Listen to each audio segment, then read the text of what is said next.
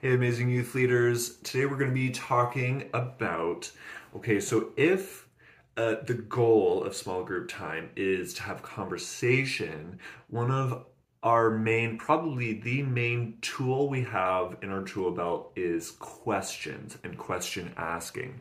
So, the first tip about asking good questions is asking open ended questions.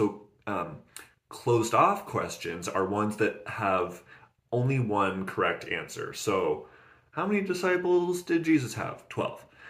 How did Jesus die? The cross.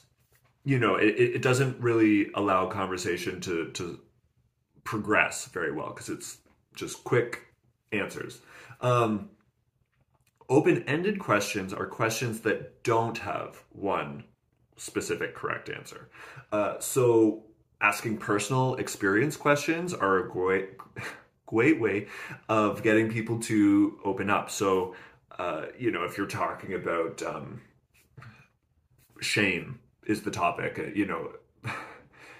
has anyone ever felt shamed by, or what's a time when you felt shamed by someone, or so it's something that happened to them, because everyone can talk about themselves.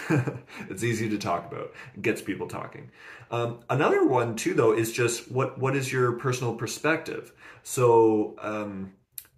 The question, why did Jesus die, or why did Jesus cry when Lazarus died, even though he knew he was going to raise him to life? We actually don't fully know the answer to that question, but it's still a good question to ask. It just gets people wondering and curious. Why do you think? Oh, that's a good thought. Well, why do you think? And if there's no one certain correct answer, it allows people to just guess and think. Again, follow-up questions are great. So, if someone shares an answer, well, Jesus loves us. Asking a follow-up question, well, what does that look like, practically speaking, that Jesus loves us? Um, it just sort of, again, it's a way of taking that conversation a bit deeper, or getting people to think a little bit more. Also, it's important for us to allow times of silence. Sometimes we throw out really deep, hard questions, and those are questions that students maybe need a few seconds to think about. Silence is awkward, and I think sometimes we rush to fill the silence, maybe like, oh, I guess I need to answer the question then. At least give, 10 seconds. For students to think, and maybe you'll be surprised by, after a few seconds, they'll have an answer.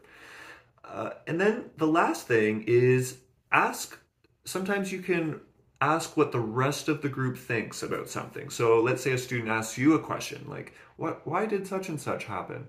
You can be like, well, what does the rest of the group think? What are your thoughts? To answer that student's question. Or even if they didn't ask you a question, let's say they just share a thought, you can redirect it and be like, oh, so and so made a really great, shared a really great thought. What do you guys think about that? And it's just a way of keeping the conversation moving, and not just always sort of you being the one spouting out answers or questions or interviewing them, basically. It allows the conversation to flow more naturally.